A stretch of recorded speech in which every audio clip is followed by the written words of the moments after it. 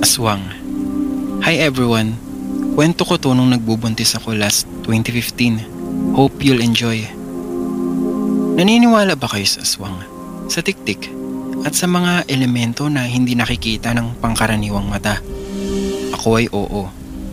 Way back March 2015, nung ma-confirm kong buntis ako. Nasa tita pa ako nakatira noon dito sa Pampanga. Nung una ay okay naman ang pagtulog ko. Diretso naman. Dahil sa maselan kong paglilihi noon, talagang wala na akong ibang ginawa kundi matulog. Pero nung mga sumunod na gabi, may narinig akong parating na kalusko sa likod ng bahay. Since yung kwarto kong okupado ko is nasa kusina. Akala ko nun, yung kapitbahay lang sa kabila yung nantitrip kasi madalas nila akong naririnig kumakanta dun. Siguro naiingayan lang, kaya kumakatok sila sa pader. Pero may gagawa ba nun sa madaling araw? Wala naman diba? Haha. Isang gabi, umuwi yung pinsan ko ng hating gabi kaya walang nakapagbukas ng pinto sa kanya. Napagpasyahan niyang sa kubo na lang matulog, which is sa likod ng bahay.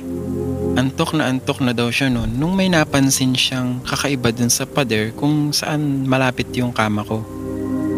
Akala daw niya tao na sumisilip, pero nung inilawan niya ng motor niya, laking gulat niya nang bigla na lang daw naging asong itim na itim at nanlilisik ang mga mata at nakatingin sa kanya.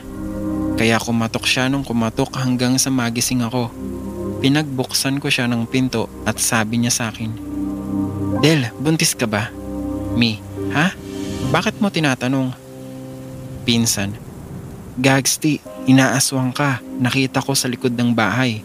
Dun ka muna sa kwarto ni Rhea matulog para may kasama ka." By the way guys, alam niyang inaaswang ako noon dahil kagagaling lang ng asawa niya sa paglilihi noon. So ayun nga, nabisto na ako na buntis na ako pero di ko naman sinasabi sa tita ko. Naghahanap pa ako ng tamang panahon noon. March 15 nung nagkasakit yung lola ko na malayo sa bahay ng tita ko. Mag-isa lang ang lola ko kaya ako na muna ang pinag-alaga ng tita ko. So simula nung pagkagaling ko sa school, diretso na ako sa lola ko. Every midnight nagigising ako at may naririnig na kalusko sa bubong, sa pader at kung saan-saan pa na para bang gusto nilang kunin ang baby ko. Isang gabi, nakalimutan kong lagyan ng unan yung tiyan ko. Naalimpungatan ako sa sobrang sakit ng tiyan ko. Tapos, nung pagtingin ko sa bubong, may nakasilip. Nakalabas ang dila. Iyak ako ng iyak nun. Sigaw ako ng sigaw. Nangihingi ng tulong sa lola ko dahil sobrang takot na ako.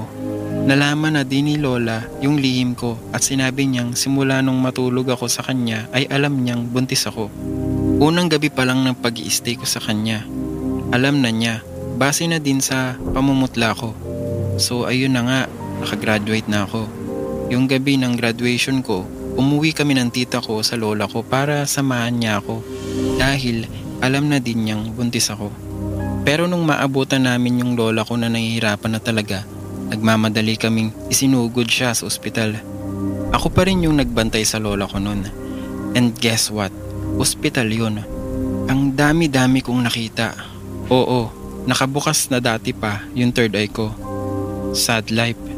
So nung magaling na yung lola ko, napagpasyahan namin na aminin na sa parents ng boyfriend ko. And tinanggap naman kami. Sa bahay nila kami tumira at hanggang ngayon ay nandito pa rin kami kasi nag-aaral pa ng college yung boyfriend ko. Noong unang buwan ng pagsasama namin, okay naman kami. Akala ko nga safe na ako sa tiktik at aswang na yun eh. Until one night, ayan na naman sila. Aali-aligid sa bahay. Yung bayaw ko, may naamoy na masangsang na mabaho tuwing umuwi siya. Madaling araw kong umuwi yun dahil call center siya nagwo-work. Tapos, yung binan kong lalaki, may naamoy din eh. Nung naamoy ni tata yun, lumabas siya ng bahay na may dalang itak at nakita pa daw niyang tumakbo. Dahil hindi kami makatulog ng asawa ko, nagkwentuhan na muna kami nang paulit-ulit kong naririnig yung kik-kik. Hindi lang pala ako yung nakakarinig, pati yung bayaw ko. Sa takot niya, natulog na siya kesa maglaro ng computer games. Kinabukasan, bumili yung biyanan ko ng sandamakmak na bawang. Pinuno yung paligid ng kwarto namin. Hahaha, yun, nawala naman sila nun. Simula nun, hindi ko na sila naramdaman at nakikita. Dasal lang talaga ang kailangan natin kapag nakaka-experience tayo ng ganyan. So ayun, thank you for listening. Sana ma-post agad. I'll be reading comments. PS, nakakatakot yung background, grabe. Nadidistract ako. From AC ng Angeles City, Pampanga. This story is the story of my mother's friend. We are here in abroad. She doesn't believe in Aswang, lalo na nasa abroad nga kami at Muslim country pa. Her story goes like this. She's a helper sa house. Ang amo niya ay isang Arabong family with 4 kids na maliliit pa. May kasama siyang isang Pinay din, which is yun ang naka-assign sa mga kids.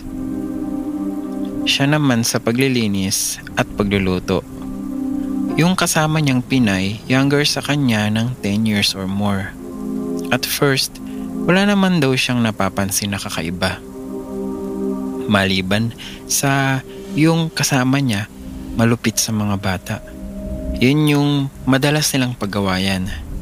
Lagi niyang sinasabihan sa kasama niya na huwag saktan ng mga bata dahil paniguradong malalagot siya kapag nakita ng amo nila. Minsan itong amo niyang babae nagko-complain ng 2 maliliit na sugat sa leeg. Kung kani-kaninong doktor na pumunta pero hindi gumaling-galing, laging dumudugo eh. Mga ilang buwan na din iniinda ng amo niya yon at ginagamot pero laging dumudugo. Sa gabi daw, pag natutulog na sila, magkasama sila sa room ng Pinay din. Pag mga 2 or 3 a.m., madalas daw nananaginip na may lumilipad na ibon sa siling nila. At sa tuwing akmang dadapuan na siya ng ibon, nagigising siya. Laging ganun daw sa gabi, kaya panay ang dasal niya bago matulog. Napapansin niya din yung mga daliri ng anak ng amo niya ay may mga maliliit na sugat. Yung ilalim ng kuko, kapag tinatanong niya yung Pinay na paano yung daliri ng mga bata, sinasagot ng Pinay baka daw kinakagat ng daga. Minsan, nagatid siya sa mga kids sa school at inantay niya sila. May nakakwentuhan siyang Pinay din about sa mga nangyayari sa bahay ng amo niya. Sabi ng nakakwentuhan niya, baka daw may aswang malapit sa kanila o may kasama siyang aswang. Nung una, hindi siya naniniwala. Sinabihan siya ng kakwentuhan niya bago siya matulog na maglagay ng bawang at asin sa left pocket ng damit niya at huwag niyang ipagsasabi. Kapag meron daw na ngati na kasama niya ay aswang daw. Ginawa naman niya. Bago siya matulog, naglagay siya ng asin at bawang sa left pocket niya. At yung kasama niya na Pinay sa room, hindi daw makatulog at kating-kati sa katawan. Nagrereklama daw na makati yung katawan niya. Pagkasabi daw nun ng kasama niya, ayun, nanayo daw yung lahat ng balahibo niya sa katawan at natakot sa kasama niya. Ngunit hindi siya nagpahalata. Umusad ang pang-araw-araw niyang pamumuhay na natatakot sa kasama niya. Sabi pa ni ate, ang tanging nagpapalakas ng loob niya ay ang pagdadasal sa Diyos. Hindi rin niya inaalis sa bulsa niya ang bawang at asin. Yung dumudugong sugat na maliliit sa leeg ng amo niya, kinukuskusan niya daw ng bawang. Sa awa ng Diyos ay gumaling daw. Isang gabi nagpaalam daw tong kasama niyang lalabas saglit ng bahay. Paglabas daw ng bahay, may narinig siyang pagaspas ng malaking ibon at wakwak. Hinayaan na lang daw niya yun. Nung madaling araw na, habang masarap na ang tulog niya, bigla daw siyang hindi makahinga. Pagdilat niya daw ng mata niya, nakita niya yung kasama niya sa room. Sinasakal siya at ibang-ibang anyo. Puro daw balahibo ang mukha at mga braso. Nanlilisik na ang mga mata at gulong-gulo ang buhok. Natakot daw siya ng sobra at hindi na makahinga sa pagkakasakal sa kanya. Nung pakiwari niya na nangihina na siya, nagdasal siya sa Diyos na sana'y iligtas siya. Doon na may para siyang nagkaroon ng lakas para maitulak yung kasama niya. Pagtulak niya at bumagsak sa sahig ang kasama niya, bigla itong bumangon. Bumalik sa higaan at nagtakip ng kumot. Pagalit niyang tinanggal ang kumot sa kasama niya at tinanong niya bakit siya nito sinasakal. Hindi daw makatingin sa kanya yung kasama niya na nanumbalik na sa dating anyo. Sabi sa kanya, nananaginip lang daw siya. Naulit pa ulit yun hanggang sa hindi na rin siya nakatulog. Sinabihan niya kinabukasan ng kanyang amo sa mga nangyari. Takot man, ngunit tikom ang bibig ng kanyang amo. Pinaghiwalay sila ng kwarto. Hanggang sa matapos na ang kontrak niya sa amo niya at nagpalit na siya ng amo. At yung kasama niyang Pinay, pinauwi na ng Pinas. PS. Nung time na nakita ng kaibigan ni Mudra na nag-ibang anyo yung Pinay, bilog daw ang buwan nun. At yun yung time na naghihingalo na yung tatay nung Pinay sa Pinas. Isasalin ata sa kanya ang pagiging aswang ng mga panahon na yun. May Pinkerton. Pagtiyagaan nyo na lang pong basahin dahil medyo mahaba-haba po ito para mas detalyado yung kwento. Sana ay magustuhan nyo ang kwento. Balbal o wakwak ang tawag dito sa amin sa Cagayan de Oro sa Aswang. Itong kwento na ito ay kwento ito ng namayapa kong lola. Maging ang nanay ko ay naikwento niya rin ito sa aming magkakapatid dahil naabutan niya din itong pangyayari. Nasa late 90s daw ito nung mangyari. May mga babae na bumisita sa bahay ng lalaki at isa sa babae ay nobya ng lalaki. Dahil doon, nagalit ang ama ng lalaki kasi ang babae pa ang bumibisita sa lalaki at gabi pa kung bumisita. Pinagsabihan pa ng ama ng lalaki na kay babae niyong tao, kayo ang bumibisita sa lalaki, ang lalandi niyo. Dahil doon, nagpaalam na ang mga babae sa lalaki at umalis na sa bahay ng lalaki na halatang galit sa inasal ng ama ng lalaki. Oras ang lumipas, nagpaalam ang ama ng lalaki na pupunta siya sa sentro dahil meron siyang bibilhin. Nasa kalagitnaan na siya ng paglalakad. Maraming puno ng mangga at puno ng nyog ang kanyang dinaanan. Nang biglang may para daw payong na kabubukas lang ang papalapit sa kanya galing sa itaas. Nahulog sa nyog at dumapo sa kanya. Yun pala ay pakpak ito ng aswang. Madami daw aswang na umatake sa matanda. Pumasok ang buhok ng aswang sa ilong, bibig at tenga ng matanda para daw madali siyang mawalan ng hininga at mamatay. Malapit na daw mamatay ang matandang lalaki dahil nasa putika na siya dahil sa pag-atake ng aswang sa kanya. Maswerte lang ang matanda dahil nung time na yun may tao na nanguhuli ng palaka. Dahil doon, nadinig ng isang taong nanguhuli ng palaka na medyo humihingi ng tulong na para bang malapit ng mamatay. At nung inilawan ng lalaki ang nasa putikan, nagsiliparan daw ang mga aswang. Tinulungan ng lalaki ang matanda para makaalis sa putikan. After nun, ginamot siya ng manggagamot. Pinainom siya ng langis dahil pagkatapos mawala na ng mga putik sa katawan ng matanda, marami daw kagat ng aswang sa katawan niya. At marami ding laway sa katawan niya. Dinitali ng matanda kung paano siya inatake ng aswang. Nalaman ng lalaki na ang kanyang nobya at ang mga kasama nito noong araw na bumisita sa kanya ay mga aswang pala. Dahil doon, pinuntahan niya ang bahay ng babae at wala na ito. Marami ang nagsabi sa lugar na yun na aswang daw yun. May lahing aswang ang kanyang nobya. At sa lugar ding yun, noong panahon na yun, ay tinatawag na lugar ng mga aswang. Dahil din nalaman nila na umatake sa kanyang ama ay yung nobya niya at yung mga kasamahan niya. Dahil nga pinagmumuran niya ang mga babae. Sinubaybayan siguro siya ng mga oras na yon dahil sa galit. Alam naman natin na madaling magalit ang mga aswang. PS, totoo po yung kwento na yan dito sa amin dahil marami ang nakasaksi sa pangyayaring yun. Mahirap paniwalaan pero kung ikaw na nakaranas nito, may ihi ka na lang talaga sa sobrang takot. By Batang 90s.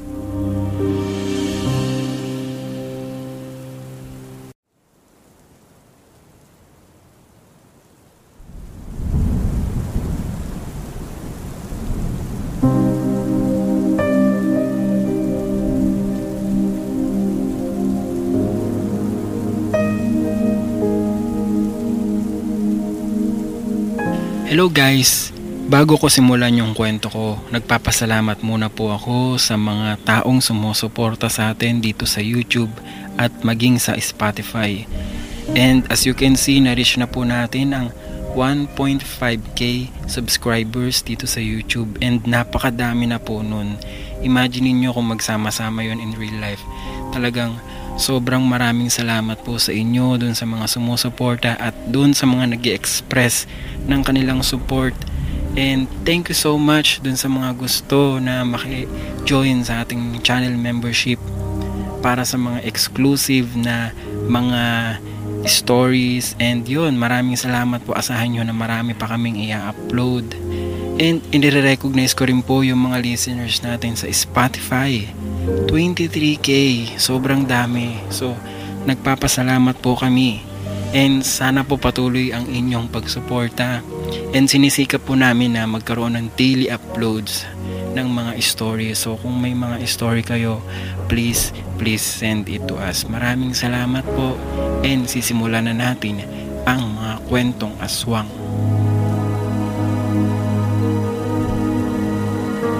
Hi! Sana mapansin nyo ang story na to. Isa pala ako sa palaging nakikinig sa inyo. Hope na ma-post nyo ito. Year 2008, nung nagtanan kami ng asawa ko ngayon. Nakatira kami sa isa naming kaibigan sa Gulod, Cabuyao, Laguna. Yung bahay nila ay nasa likod, tabi ng baboyan, at puro puno ng saging. Simple lang ang bahay nila, medyo malaki ang lupa pero maliit lang ang bahay nila. Kahoy ang materyales, at may alaga ang aming kaibigan na kambing. Medyo malapit sa amin ang bahay ng ate niya. So ito na nga, naging maayos naman ang pagtira namin doon. Kahit walang kuryente sa bahay nila ay okay lang. Masaya naman kami sa tuwing umaalis ang asawa ko at ang kaibigan niya upang mag-work. Ako ang naiiwan sa bahay, nagluto at natutulog lang ako maghapon. Magdadalawang buwan na kami doon sa kanila. Dumating ang mansari namin ng asawa ko. Gising pa kami kahit 1 AM na kasi nagkukwentuhan pa kami sa mga bagay-bagay. Hanggang sa lumakas ang hangin. As in, yung mga dahon ng saging ay naghahampasan. Akala ko nga uulan siguro kasi madilim din sa bahay. Kasi nga ang ilaw lang namin ay gasera. Nasa kwarto. Doon kami natutulog sa kwarto. Tapos yung kaibigan namin ay doon sila ng asawa niya sa sala. Nakakulambo sila. Tapos nagsimula na mag-ingay ang mga bagboy. Ang iingay nila. Sabi ko sa asawa ko ay ano yun, natatakot ako. Kasi hindi naman sila ganun pag gabi kasi hindi sila maingay pag ganitong oras. Tumigil ang hangin. Tanging ingay lang ng baboy ang naririnig ko. Hanggang sa nakarinig kami ng pagaspas na napakahina. Para lang nagpapaypay na nasa labas. Naisip ko na baka manananggal yun kasi buntis yung ate ng kaibigan namin. So, na-imagine ko na. Kumuha ng karit yung asawa ko na nasa ilalim lang ng papag namin. Tapos nakarinig kami ng naglalakad ng dahan-dahan sa likod ng kwarto namin. Kasi kawayan yung materyales ng ulunan ng papag namin eh. Yung dingding ay gawa sa kawayan. So may hawang ng konting-konti. Maaaninag mo na may anino ng tao sa likod. Nag-ingay na yung kambing sa likod. Tapos narinig naming mag-asawang apak sa mga damo sa likod ng bahay papunta sa dirty kitchen namin sa kusina, which is nasa gilid namin. Sobrang kabado ako. Pinatakbo ako sa sala ng asawa ko. Tumalon ako sa kulambo ng mag-asawa naming kaibigan. Grabe, tulog na tulog sila nung mga panahon na yun. Pagtalon ko, sumigaw ako at gumitgit sa kanila. Sabi ng asawa ko, "Pre, may aswang ata sa labas o tao kasi may naglalakad eh." Tapos bumalik na sila. Sabi nila daw ay di nila naabutan. Magkakatabi na kami natulog. Kinaumagahan, mga 6 to 7 AM na yun, bumili sila ng pandesal sa bakery. Dami daw tao na nag-uumpukan ng mga panahon na yun. By the way, 24 hours yung bakery na yun. Sabi naman ng tindera, napaidlip lang daw siya saglit. Tapos pagmulat niya daw ng mga mata niya, may malaking asong itim na nakadungaw sa kanya doon sa salamin na lalagyan ng mga tinapay. Alam nyo ba yun? So ayun, ang laki nga daw ng aso. Nagulantang siya, sabay takbo daw. At nawala ng mga bandang 3 to 3:30 daw yun nangyari. Kaya sabi ng asawa ko at kaibigan namin, baka yun daw yung nagpunta sa amin. Mula nun, umalis na kami dun at naging matatakotin na ako. Di na ako nagpapaiwan mag-isa kahit ngayon napobya na ako. Maraming salamat sa pagbabasa ng kwento ko. Marami pa akong karanasan sa bahay ng biyanan ko. Huwag nyo na sanang ipagkalat ang info. Salamat po. By Miss Katie ng Valenzuela. Lugar ng aswang. Ako nga pala si Kevin. Hindi tunay na pangalan. Ikukwento ko lang yung ikinuwento sa akin ng mother and father ko. Rojas City, Capiz. Baby pa lang ako, mga 3 months old. Dahil sa uso nga yung aswang nung araw na yun sa probinsya namin sa Capiz, pati ako gustong kunin. Gabi na daw nun nang magsimulang makaramdam ang mama ko na parang may kumakalos ko sa bahay. Malakas ang pakiramdam ng nanay ko pagdating sa mga aswang dahil ang lola ko na mama niya ay kayang kumausap ng aswang, engkanto, or kaluluwang may ginagawang masama sa'yo. Nang maya-maya, pakiramdam niya, lumakas ang aura sa paligid. Alam niyang aswang nga ang nasa bahay na gusto akong kunin. Ginising niya si Papa at pinagmumura nila yung aswang. Nakita kasi ng mama ko ang dila nito sa bubong namin. Ang bahay namin nun is simento ang pader na ang bubong ay yero. Nang makita niya ito, kumuha siya ng itak at pinagmumura niya ito at hinamon na magpakita sa kanya. Pero hindi daw lumalabas hanggang sa gustong gusto na daw talaga akong kunin. Kinuha ng papa ko yung baril niya. Napagpasya nilang pumunta sa lola ko para iiwas ako sa aswang. Kinuha ng airpot ko yung van namin. Sinakay daw ako, pati ang 2 kong kapatid. Habang buhat-buhat ako ni mama. Umaandar na daw kami at tila gumaan ang pakiramdam ni papa at ni mama dahil wala na siguro yung aswang. Nang maya-maya, habang nasa biyahe, bigla daw bumigat ang sasakyan. Talagang nahirapan ang makina pero sinagad daw ng papa ko. Ang bilis, nararamdaman na nga nilang nasa bubong ng van namin yung aswang. Kumakalmot sa bubong. Talagang ang pakay niya yung gabing iyon ay kunin ako. Habang nagdadrive si Papa, kinuha niya yung baril. Pinaputukan niya yung bubong kung saan nararamdaman niya yung aswang. Pero hindi tumigil. Habang umaandar ang van, nasa highway na kami at ang katabing daan nito ay bangin na. Si Papa, hindi na daw niya makontrol ang manibela. Papunta na sa direksyon kung nasan yung bangin. Hanggang sa binagalan niya ng kaunti ang takbo at sinalpok na lang sa isang puno o pader. Di ko na maalala. Tapos nagbabaan sila. May isang bahay doon na maliit as in maliit. Pinakausapan ni Mama na kung pwede ay makituloy kami kahit saglit lang. Hanggang sa yung aswang nasa bubong na nung bahay na yun. Si Papa lumabas sa pinto at hinamon yung aswang. Dala yung baril niya. Hindi niya to makita kaya nagpaputok na lang siya hanggang sa mawala na ang kalmot sa bubong nito. Makalipas ang ilang oras, di na nagparamdam ang aswang. Kinuha ni Papa yung van at umalis na kami agad. Habang nangyayari yun, grabe daw ang iyak ko. Hindi ako mapatahan. Nang nasa biyahe na kami, magaan na ang pakiramdam nila Mama at Papa. Ako ay nakatulog na daw.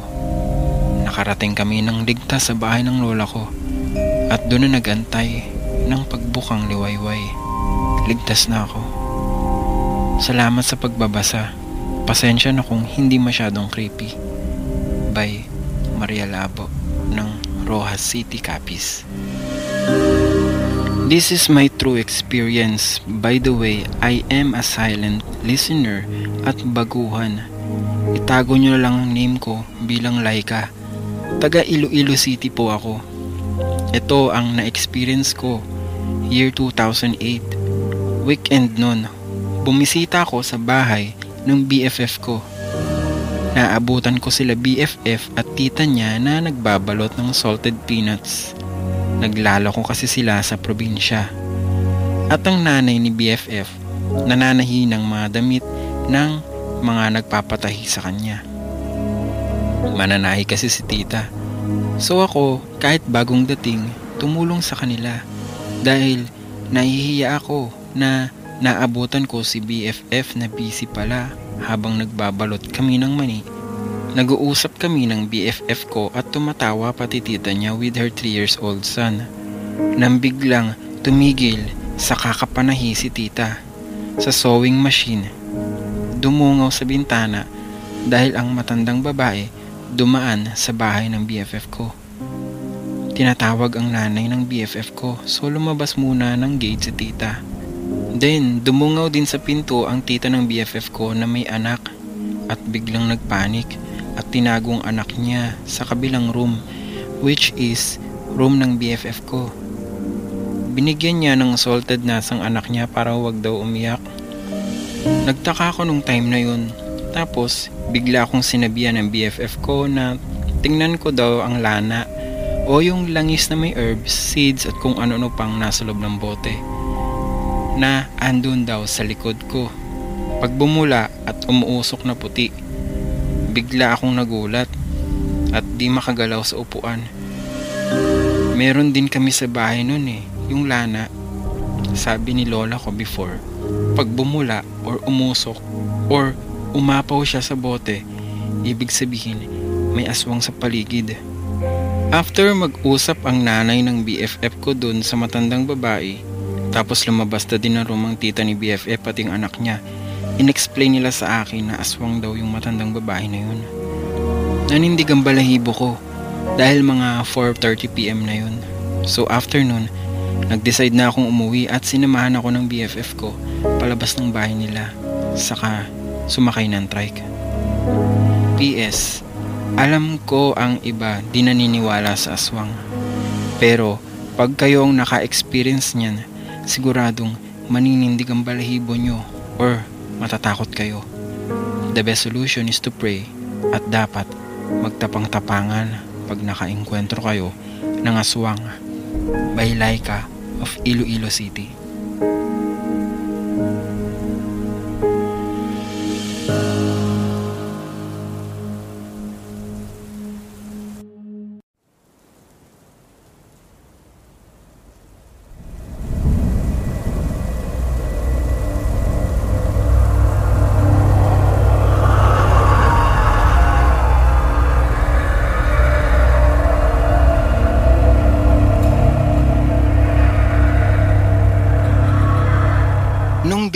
pa si Daddy.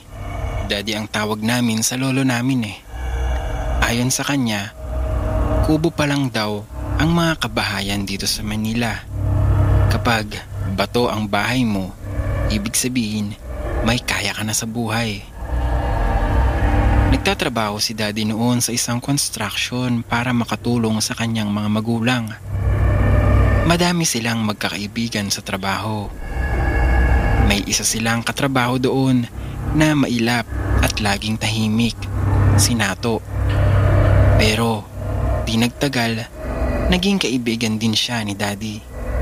Noong panahon nila ay normal lang ang makabalita sila ng tungkol sa aswang dahil laging nababalita na may nakitang buntis na patay tapos wala na yung bata sa loob ng tiyan. Kaya bawat bahay noon at kubo ay may itak. Para pag may aswang ay handa sila. Isang gabi, nagising sila Daddy at yung mga magulang niya dahil nagsisigaw yung mag-asawa sa katabi nilang kubo. Agad na kinuha ng tatay ni Daddy yung itak nila at lumabas sila ng bahay. Agad silang pumunta sa katabing kubo. Nadat na nila si Tony, yung kapitbahay, na nakikipaglaban sa aswang na nasa bintana dahil sinusubukan silang pasukin dahil sa buntis yung asawa ni Tony. Agad na nahawakan ng tatay ni Daddy yung braso ng aswang bago pa man ito makaalis dahil balak na nitong tumakas. Pinagtulungan nilang hawakan yung braso ng aswang at tinaga ito ng tatay ni Daddy. Narinig nilang umatungal ng malakas ang aswang bago ito nag-anyong pusa na agad nawala sa dilim. Sa madaling salita ay naiwan ang putol na braso ng aswang na agad sinunog nila Daddy para hindi na makuha ulit at hindi na gumaling yung aswang sa natamo niyang sugat. Kinabukasan, pagpasok ni Daddy sa construction, nalaman nilang absent yung kaibigan nilang si Nato. Pagkatapos ng 3 araw, pumasok na si Nato sa trabaho. Pero laking gulat ni Daddy nang makita nilang putol ang kabilang braso nito at may benda. May hinala na agad si Daddy. Pero hindi niya ipinagsabi dahil sa takot at dahil sa naguguluhan siya dahil mabait naman si Nato. Tinanong niya si Nato kung napaano yung naputol nitong braso. Pero sabi lang ni Nato ay naaksidente siya. Kinabukasan, hindi na pumasok si Nato. Ang huling nabalitaan nila ay umalis na ito sa Maynila at lumipat na sa ibang lugar. Ayon sa Daddy ko, ang aswang ay nandyan lang palagi. Hindi nawawala. Pero palipat-lipat lang talaga sila ng lugar na matitirahan para di sila mapansin. Saka hindi na sila napapansin dahil sa sobrang moderno na ng panahon ngayon at pabor sa kanilang wala nang naniniwalang nag-i-exist sila. Sabi ng Daddy ko sa akin at sa mga kapatid ko, malalaman naming aswang ang taong kausap namin kapag baliktad daw kami sa mata nila. Kapag walang kanal yung taas ng bibig nila, huwag basta-basta maniniwala sa mga taong nakikipagkaibigan sa'yo na sobrang bait pero matalim ang tingin ng mga mata. Maraming salamat. Next story ko sa inyo ay yung tungkol naman sa gayuma. Asong aswang. Please, huwag niyo pong ilalagay yung name ko. Nakigamit lang ako sa friend ko para ma-send to. Nangyari to nung nagbabakasyon ako sa probinsya namin sa may Visayas. Nung una, di ako naniniwala until na-experience ko na siya. Umuwi kami ng probinsya noon kasi namatay yung lolo ko. Kinagabihan ng pagdating namin, nagugas ako ng pinggan na pinagkainan ng bisita. Yung kusina namin that time is inilipat muna sa labas ng bahay. Then, gubat yung harapan. Then, palayan yung gilid. Maya-maya, biglang may 4 o 5 aso na papalapit doon. Tapos grabe yung paglalaway nila. And may kadena yung leeg nila. Takot pa naman ako sa aso nun. Then, bigla kong naalala yung kwento nila tita tungkol sa aswang na nagpapanggap na aso. Buti na lang, nasa loob ng kusina si tita, nagiinit ng tubig. Kaya naman nung marinig niya yung sigaw ko, yung iniinit niyang tubig, bigla niyang nilagyan ng asin, tsaka nagbuhos-buhos dun sa may mga aso. Sabay sigaw na, "Sige, magbalik kayo, kay mapatay at kakatayin ko kayo." After nun, di na ako nag-i-stay doon ng mag-isa. Then after 2 years, umuwi ulit kami para sa death anniversary ni Lolo. That time, malapit na din yung fiesta sa lugar namin, kaya may peryahan nun sa may tabi ng basketball court. Medyo malayo sa bahay namin. Then, may madadaanan pa kaming palayan at tubuhan papunta doon. Pauwi na kami noon. Naglakad lang kami kasi wala nang nadaan ng motor. Main vehicle noon sa probinsya. Medyo madami naman kami noon kaya okay lang. Kaso, nung medyo nakalampas na kami sa may tubuhan, may tao doon sa gilid ng puno. Tsaka di ko sure kung nakalutang ba siya or may inaapakan. Kaya ganun, para siyang nakalutang. Then, natawa ako sa pinsan ko na nauuna kasi bigla siyang huminto. Then, sumabay sa amin. Ako naman, biniro ko pa siya. Uy, natatakot siya. Nakita niya siguro yung tao doon sa gilid. Tapos, tawa pa ako ng tawa nun. Then, pagtingin ko sa mga kasama ko, biglang naging seryoso sila. Tapos, yung katabi kong dalawang nagbubulungan ng, "Hala, nakita mo yun?" Tapos, di sila nagsasalita. Tas ang sabi nila, lakad lang daw. Tapos, pinapatahimik nila ako. Nung mga oras na yun, buntis pala yung tita ko. Nasa hulihan siya kasama yung anak niyang 5 years old. Saka yung kapatid ko. Nagulat kami nang biglang magsalita si tita na, "Ay, kala ko ako lang ang nasa huli." Kaya pala niya nasabi yun kasi may humila sa buhok niya. Tsaka para di siya sunggaban ng aswang. Tapos yung kapatid ko nagsalita din ng, "Hala, ang laki nung aso oh." Napalingon yung mga kasama namin. Then, biglang tumakbo sa may bahay yung aso na yun. Then yung kasama namin na may itak, ay hinanap niya. Kaso, nawala na talaga. Hanggang sa makauwi na kami ng bahay, di kami makaget over dun. Grabe lang. Yung tuwing nauwi kami dun, kahit nasa bahay kami ng lola ko, may ganun pa din. Minsan, sumisigaw ako ng, "Sige, subukan yung pumasok dito nang mailagay kayo sa perya o kaya makatay kayo." Pero deep inside, takot na takot ako. Yun lang, thank you sa pagbabasa. Sorry, medyo mahaba. By Manila Girl.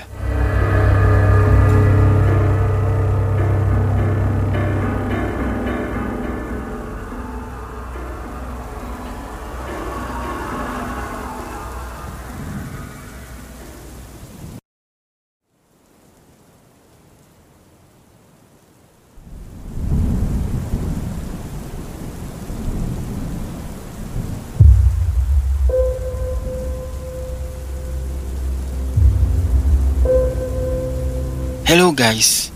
First time kong mag-share ng story dito kasi medyo madami na din akong na-experience at nasasagap na kwento tungkol sa mga aswang.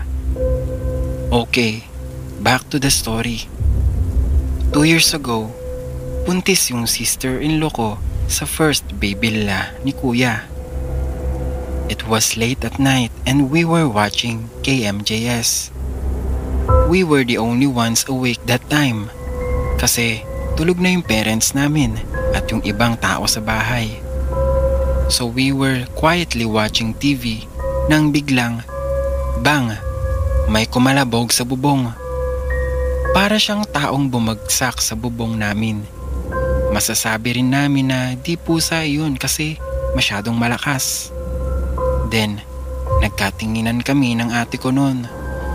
Naninigas daw yung tummy niya. And then, yung bubong namin parang may naglalakad na tao. Plus, nangamoy paputok.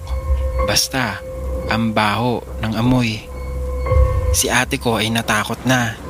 Then, ang ginawa ko, kumuha ko ng holy water at asin at isinaboy ko sa bubong. Tapos, nawala na siya. Next story is ganun din. Buntis ulit yung ate ko sa pangalawang baby nila. November 3, 2016. Nagpa-practice ako for my extemporaneous speech at kaming dalawa lang ulit ng ate ko that night. May lumagabog ulit sa bubong namin. Then, parang naglalakad. This time, mas matagal dumating sa point na halos sumigaw na ang ate ko sa takot. Pero, ganun ulit. Sinabuyan ko lang ng asin. Then, nawala na. Ito naman yung tungkol sa isang plant na binibenta sa daddy ko ng isang matanda. Swerte daw kasi yung halaman kaya binili ni daddy. Little did we know na may nag-aalaga pala dun sa halaman.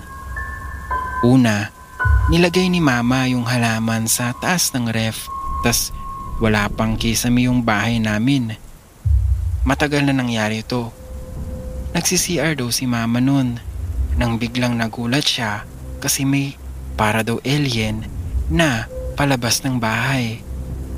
Baliktad daw yung itsura, then parang butiki. Yung paa daw, nasa itaas. Tapos yung ulo ay nasa ibaba. Tapos, di pa nila alam na dahil yun sa halaman.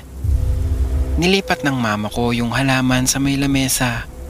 Then biglang may kumalabog. Pagtingin nila, yung mga stuffed toys na malalaki na nakalagay sa taas ng aparador namin, lahat nahulog. Di takot na sila nun. Nilagay naman ni mama yung halaman sa may labas ng bahay namin. Then, yung mga kapitbahay namin, may nakikita daw na tao sa may halaman. So, binalik ni daddy yung halaman, tapos nawala na yung nagbabantay. Di ko alam kung ba't interested ako sa mga kwentong aswang. May nakapagkwento naman sa akin sa isang taping before. Di ko alam kung crew ba siya o ano. Yes po, actor po ako.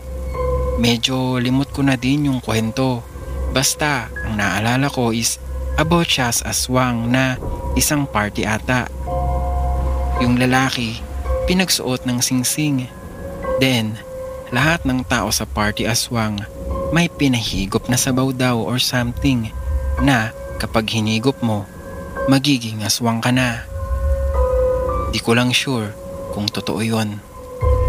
I live in Laguna, kaya rin nagtataka ako na as of this day, may mga aswang pa din at di naman kami masyadong liblib na lugar. PS, kung may alam kayo about sa aswang, please comment down. Magbabasa po ako.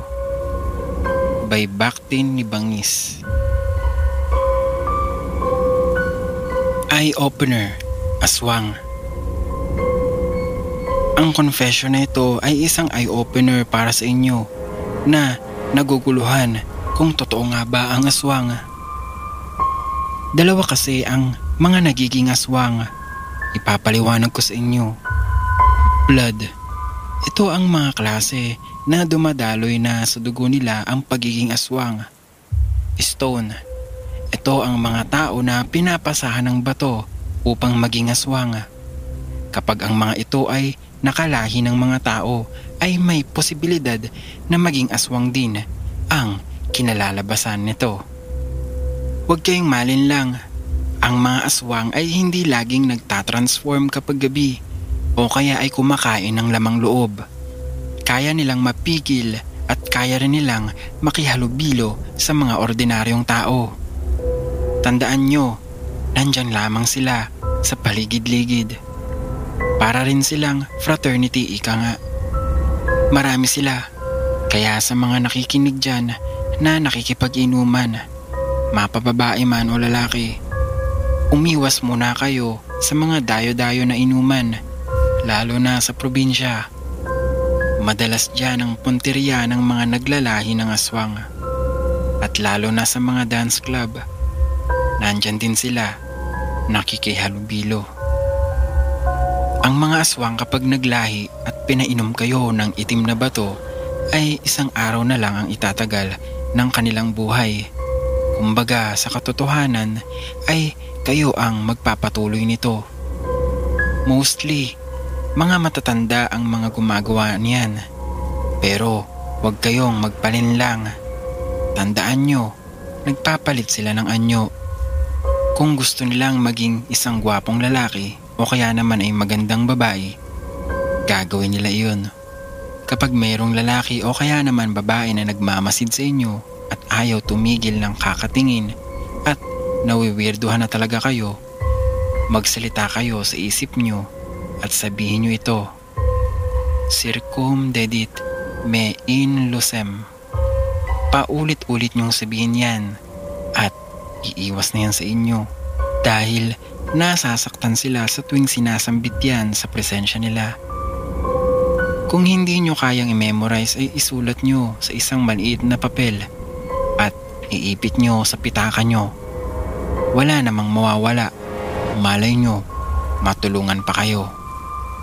Ang magiging topic ko next time ay mga anghel ng Panginoon. Hintay lang kayo. Ciao. By Sor. Aswang and Ghost in Capiz. Graduating student kami nung high school. So, nag-decide kaming magbabarkada na sina Gerald, Carl at ako, si Vince, na mag-out of town. Napagkasunduan namin na sa Capiz na kami pupunta kasi may bahay doon sila Gerald. Kahit na natatakot akong pumunta doon kasi may mga rumors nga na madami daw aswang doon. Pero simula nung bata pa ako, di na ako naniniwala dun. Kaya sumama pa rin ako para may thrill naman yung bakasyon namin. May 1, 2012. Mga madaling araw. Umalis na kami kasi medyo matagal yung biyahe. Pagdating namin doon sa bahay nila Gerald, sinalubong kami ng lolo, lola at tita niya na buntis. Napansin namin yung bahay nila, masyadong luma na. Pero matibay pa naman. Parang minana pa sa mga ninuno nila. Fast forward. Nagyaya kaming mag-road trip kasi ilang araw lang kami doon. Mga around 5 p.m, umalis na kami. Pero medyo madilim na noon, tapos yung dala naming motor, sira pa yung ilaw. Kung saan-saan kami pumunta hanggang sa di na namin namalayan yung oras at gabi na pala. Grabe, sobrang lamig yung simoy ng hangin habang papauwi na kami. Nang nakaramdam ako nang parang may sumakay sa likod namin. Kasi single lang yung dala naming motor at ako pa yung nasa likod. Para siyang bata. Nung tingnan ko, wala naman. Pero ramdam ko yung paghawak niya sa baywang ko. At sa sobrang malas namin, nasira pa yung motor. Habang inaayos ng kasama ko yung motor, ako yung nag-iilaw sa kanya gamit yung phone ko. Napamura ko nang makita ko sa likod niya yung pari na pugot yung ulo. Tapos, duguan yung damit. Sa sobrang takot ko, nalaglag yung phone ko. Namutla ako ng oras na yun at di ko alam ang gagawin. Pero di kami inaantok ng mga oras na yun. Hanggang sa 1 AM na ng umaga, gising pa din kami nang may narinig akong ingay. Tek, tek, tek. Kung di ako nagkakamali, ingay ng mga aswang yun, sabi sa akin dati ng lola ko. Kinabahan ako ng mga oras na yun. Narinig din ito ng mga kasama ko. Pagkatingin ko sa dingding ng bahay, may butas pala dun. Pagkasilip ko sa butas, biglang may mata na pulang-pula. Sa sobrang gulat ko, napasigaw ako. Nagising yung kaibigan kong si Carl na himbing sa pagkakatulog. Nang biglang may tumalon sa bubong ng bahay. Bumakat yung paa niya sa yero sa sobrang lakas ng pagbagsak. Nagising yung lolo ng kaibigan ko, may dalang itak. Sumigaw pa ito sa labas. Hoy, kung nasaan ka mang aswang ka, umalis ka na dito. Wala kang mapapala dito. Nang biglang maalala ko, buntis pala yung tita ni Gerald. Dahil sabi ng lola ko, naamoy daw ng aswang kung buntis yung isang babae. Naaninag ko yung isang lalaki sa may talahiban kahit madalim na. Namumula pa yung mata. Tapos, ang hahaba ng mga kamay. Nang biglang nag-anyong aso ito. Malaking asong itim. Saka tumakbo papalayo. Nang umaga na yun, umuwi na kami. Baon yung nakapangingilabot na karanasan. Dati, di ako naniniwala sa mga ganyan. Pero ngayon, nadala na ako. By Vince.